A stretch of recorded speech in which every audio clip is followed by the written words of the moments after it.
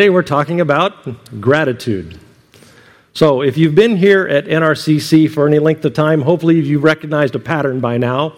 And the pattern is this, that certain themes come up at certain times of the year and we recycle through them again and again. And we try and come back to things that are really important at specific times of the year. And we come back to those themes over and over because they're very important. And I try to come at it from a different angle each time, looking at a different facet of one of these central truths.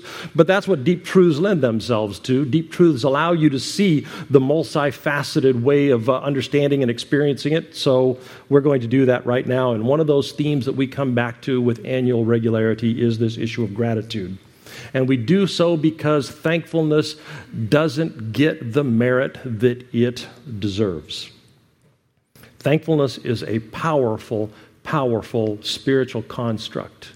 And we reduce it down to something that happens around the table on Turkey Thursday.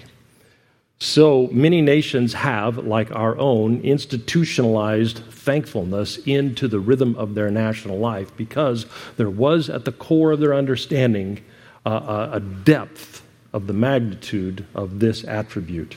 Our forebears in our own national life, they recognized how powerful gratitude is.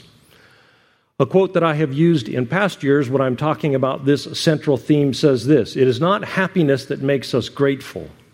It is gratitude that makes us happy." There is something about the intentionality behind gratitude that creates a space within us of well-being, a space within us of peace and calm. We are better people, and ours is a better nation when we live lives of well-being and peace and calm rooted in the intentional stirring up of gratitude within our hearts. So, the ancient spiritual tradition has insisted over and over again, stir up gratitude. Be purposeful in your expression of thankfulness. Don't wait for circumstances to align in a perfect way. Don't wait to be overrun by a rush of spontaneous thankfulness. That happens, but it is not the norm, honestly. It's actually kind of rare. Instead, stir up gratitude purposefully in your life. That is the wisdom of the ancients. And because it is one of the cornerstone truths of our tradition, we come back to it in some form year after year, and this year is no exception. This is one of the mini lessons that I said we'd be doing between our last lesson, which was Rethinking the Holy Spirit, and our next lesson, which will be Rethinking Prayer. And so I want to begin, we're going to spend 2 weeks on this, and I want to begin, which should not be a surprise to you, with some context, with some background, with some information to help us think about gratitude. Next week, I'll get to the practicalities of how it has been expressed in our tradition and how some people have come to live this out. But for now, I want to just talk about some background.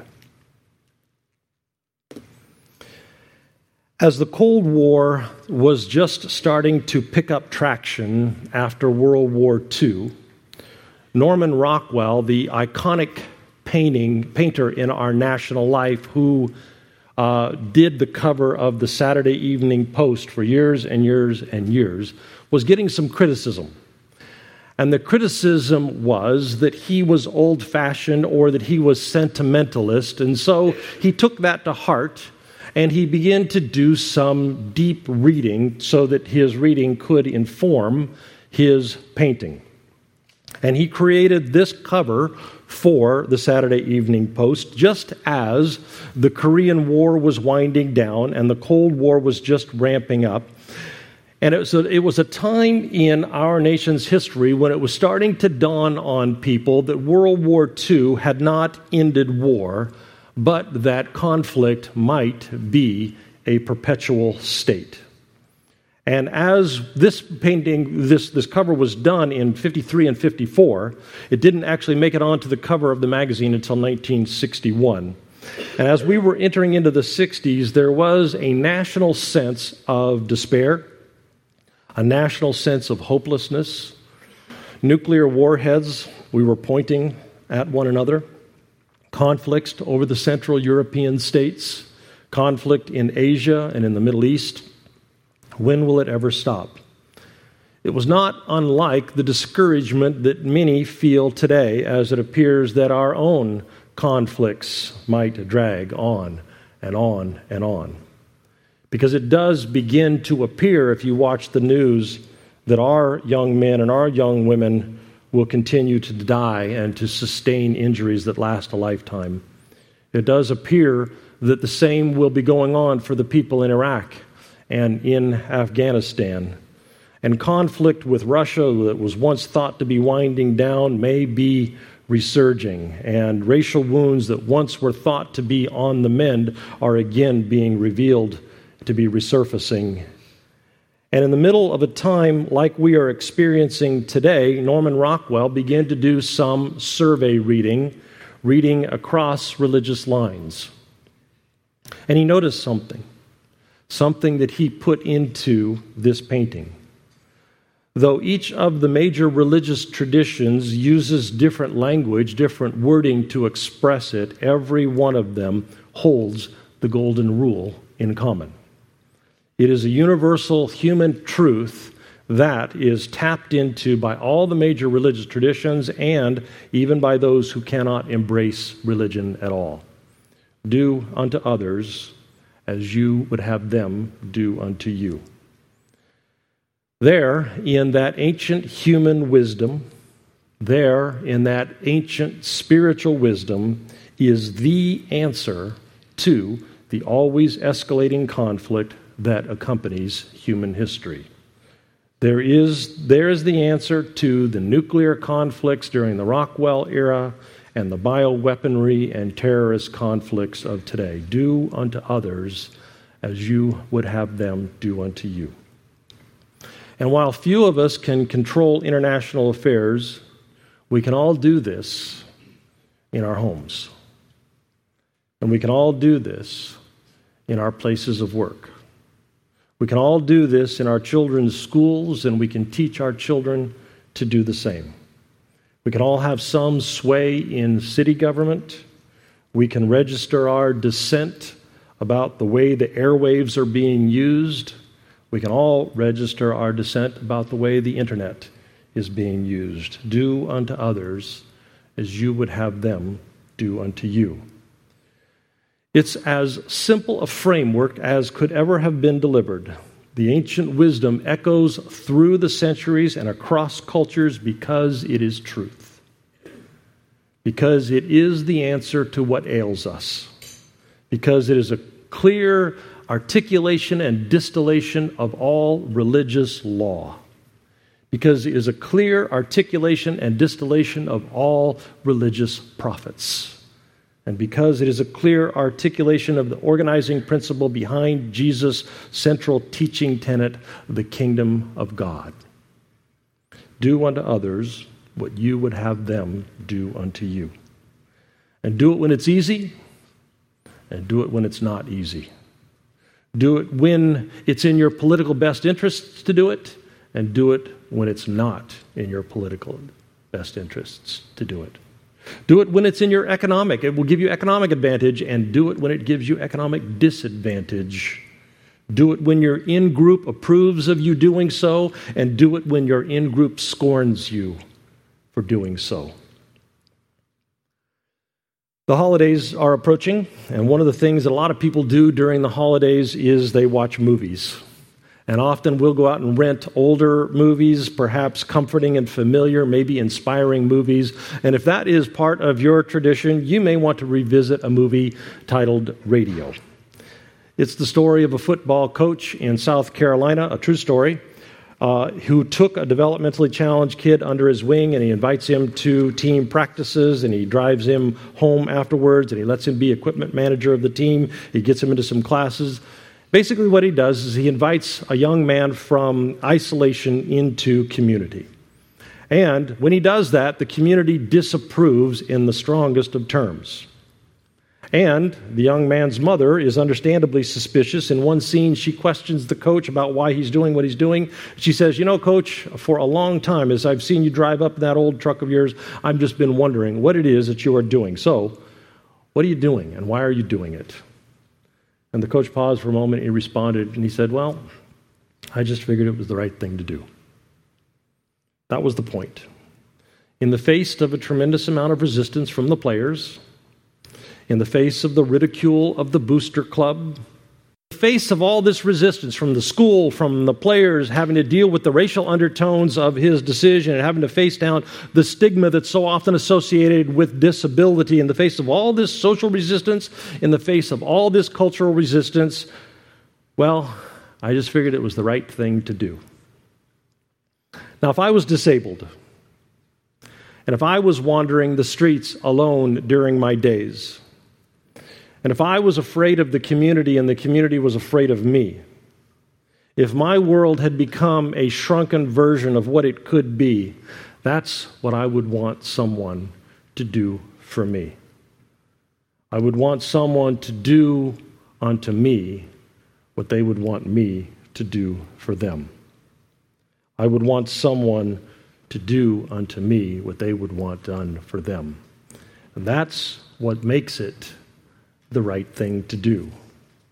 Well, I just figured it was the right thing to do. And that instinct of the right thing to do, it's in you.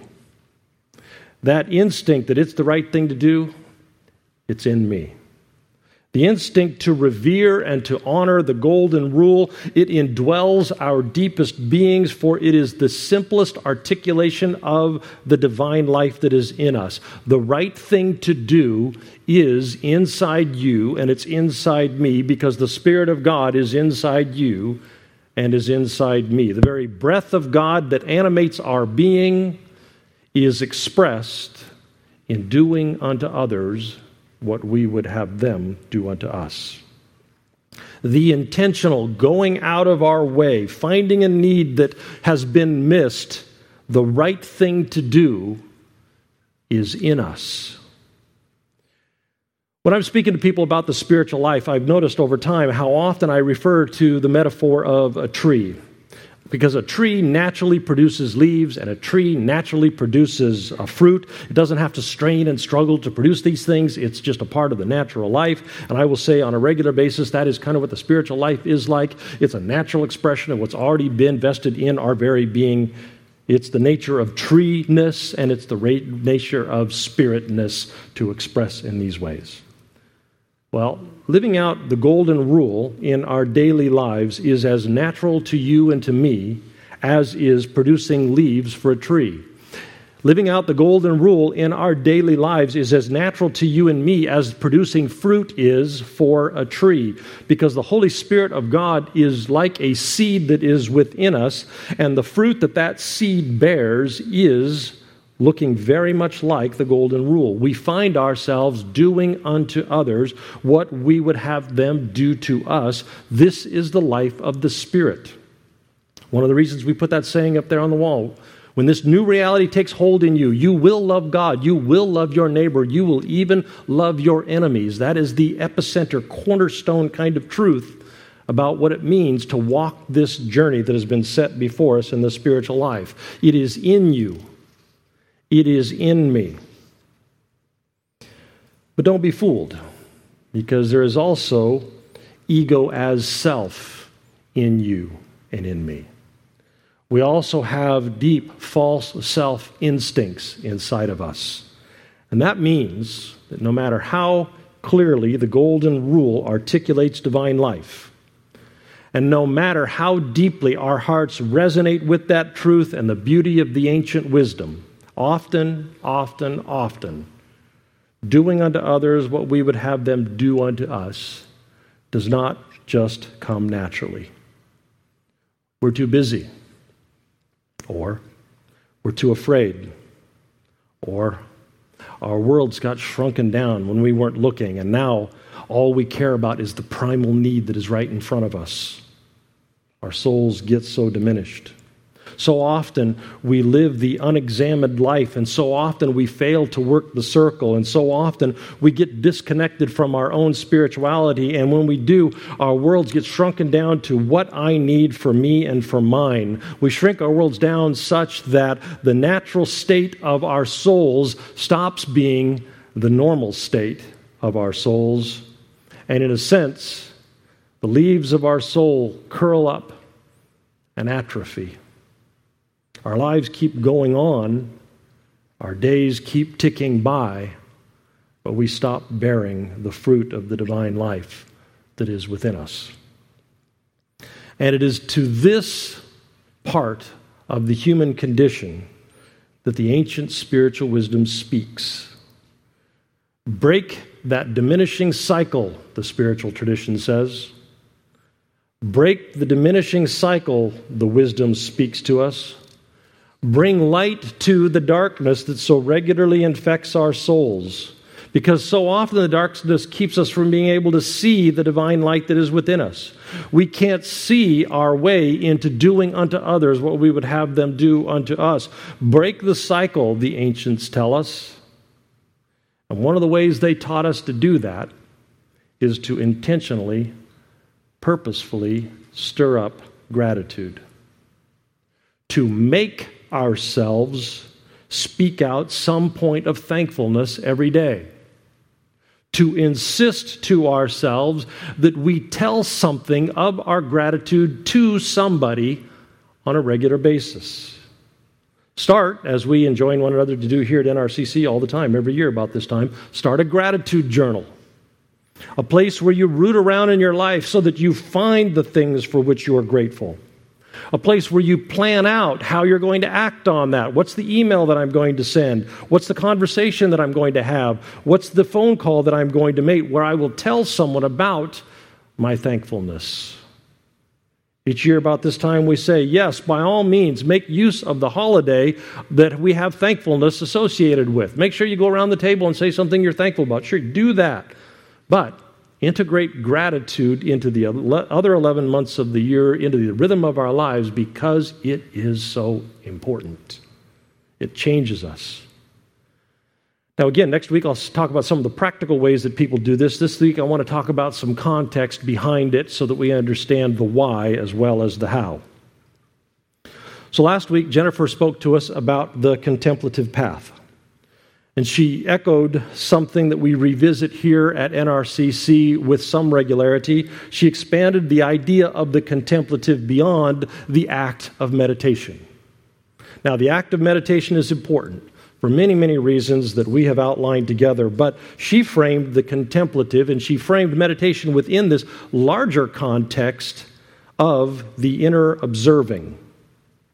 In the past, we've said it this way. So often in our daily lives, we get totally enmeshed with our thoughts and with our feelings and with our instincts and our reactions, so much so that we never stand outside of them and observe them. Those thoughts, those reactions, though they, for all practical purposes, are us. We become those thoughts. We become those instincts. We become those feelings and reactions. The way that I've said it so many times is cheeseburger thought, cheeseburger bought. There is no gap between the two. We just have an impulse and we are the impulse. We act from the impulse. That's how we live.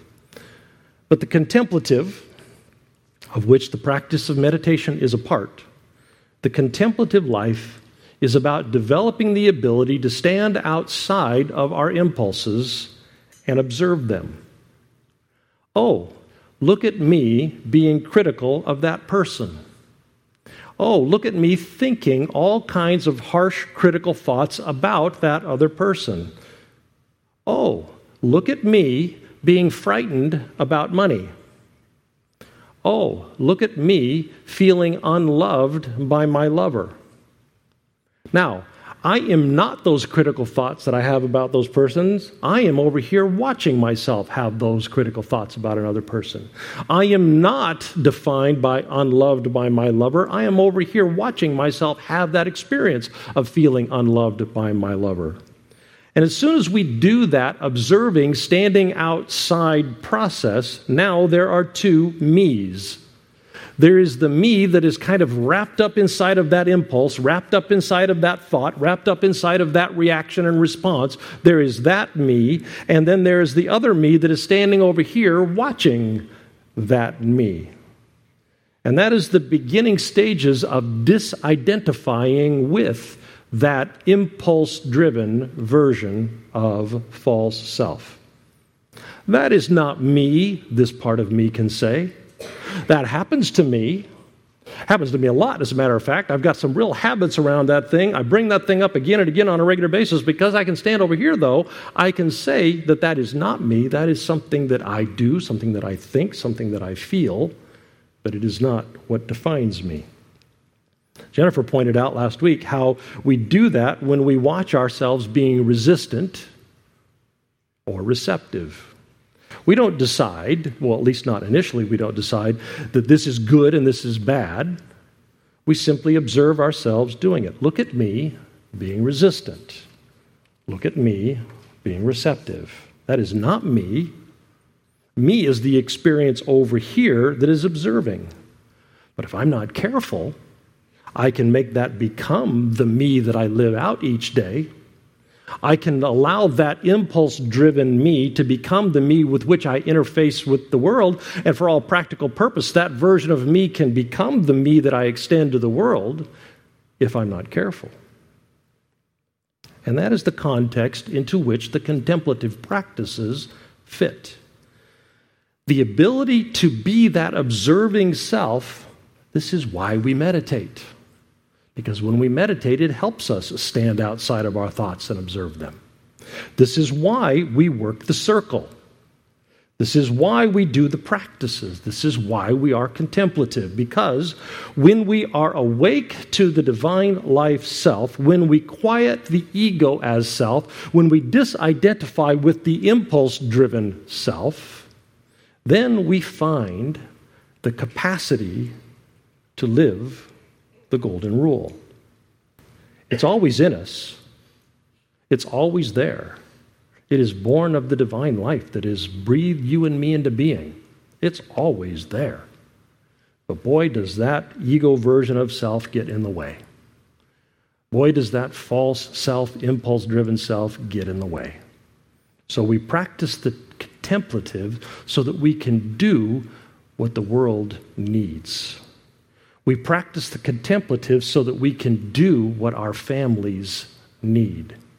We practice the contemplative so that we can do what our workplaces need and what Haiti needs and what Ferguson needs and what Congress needs, so we can do unto others what we would have them do unto us.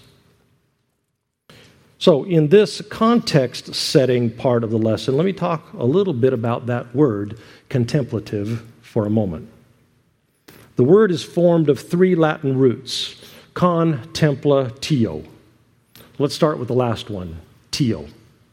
It means an abiding state of being. It could be a state of anxiety, if that's an abiding state of being, or a state of criticism, or a state of pain, or a state of anger. It could be any state of being that remains part of us that begins to define us, tio. Now, as followers of Jesus, we hold out the possibility that that abiding state of being could be love, or joy, or kindness, or peace. The abiding state of being could be awareness of the interior movement of the divine. The abiding state of being could be saturated in divine love, saturated in divine acceptance. It could be a low-grade awareness of the wisdom that is running through our days. The tio of our days, of our lives, could be peace in the midst of difficulty. It could be peace in the throes of the tumultuous times that we live in. It could be an interior peace when people mistreat us. It could be kindness when we are treated unkindly. Tio is the state of being that characterizes our days. Now, at the beginning of the word, contemplatio, is the root con, C-O-N. It simply means with. Chili con queso means chili with cheese.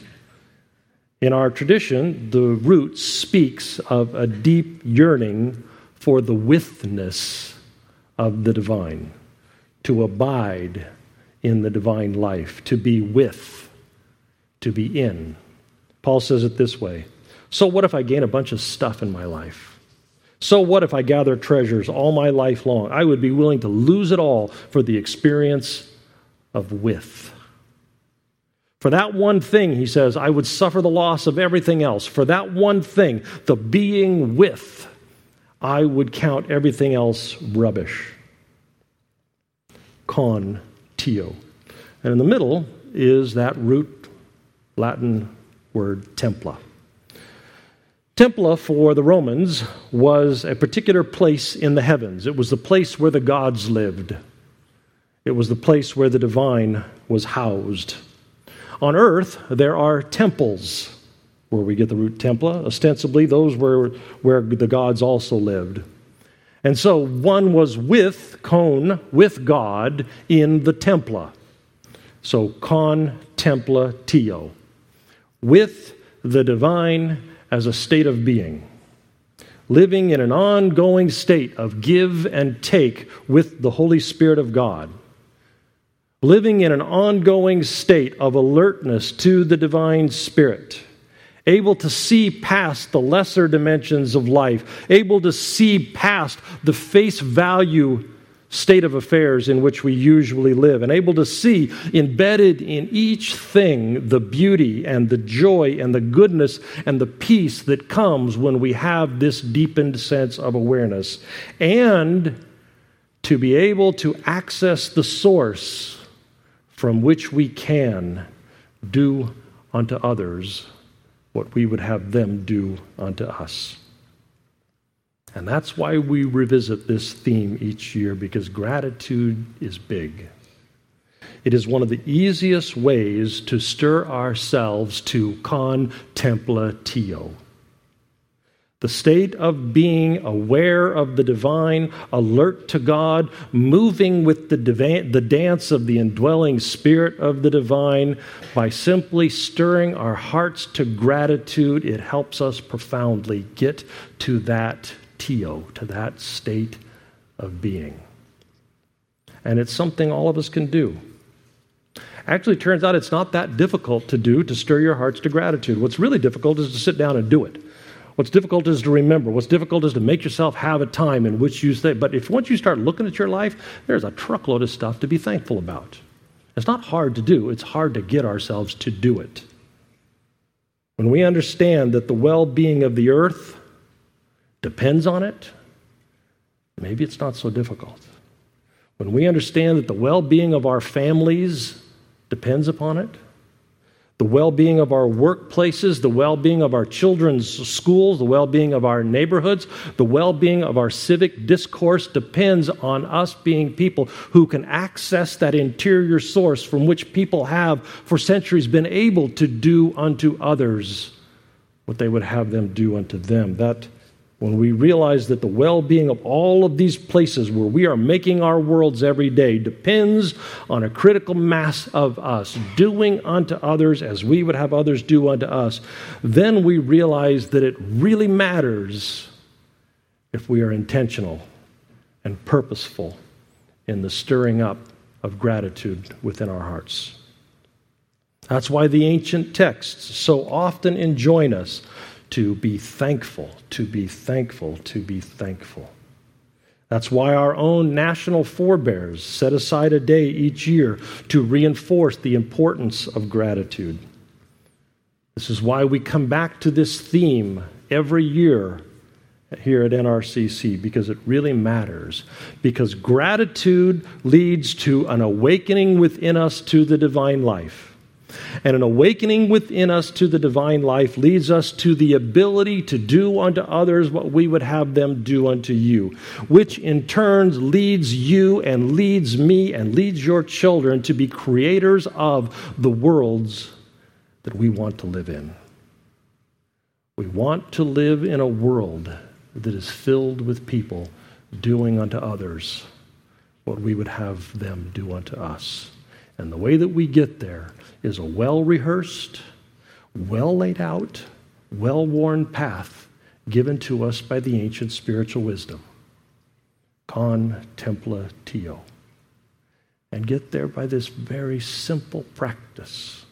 Intentionally, purposely stir up gratitude within your heart. So, Spirit of God, may we be a grateful people, a thankful people,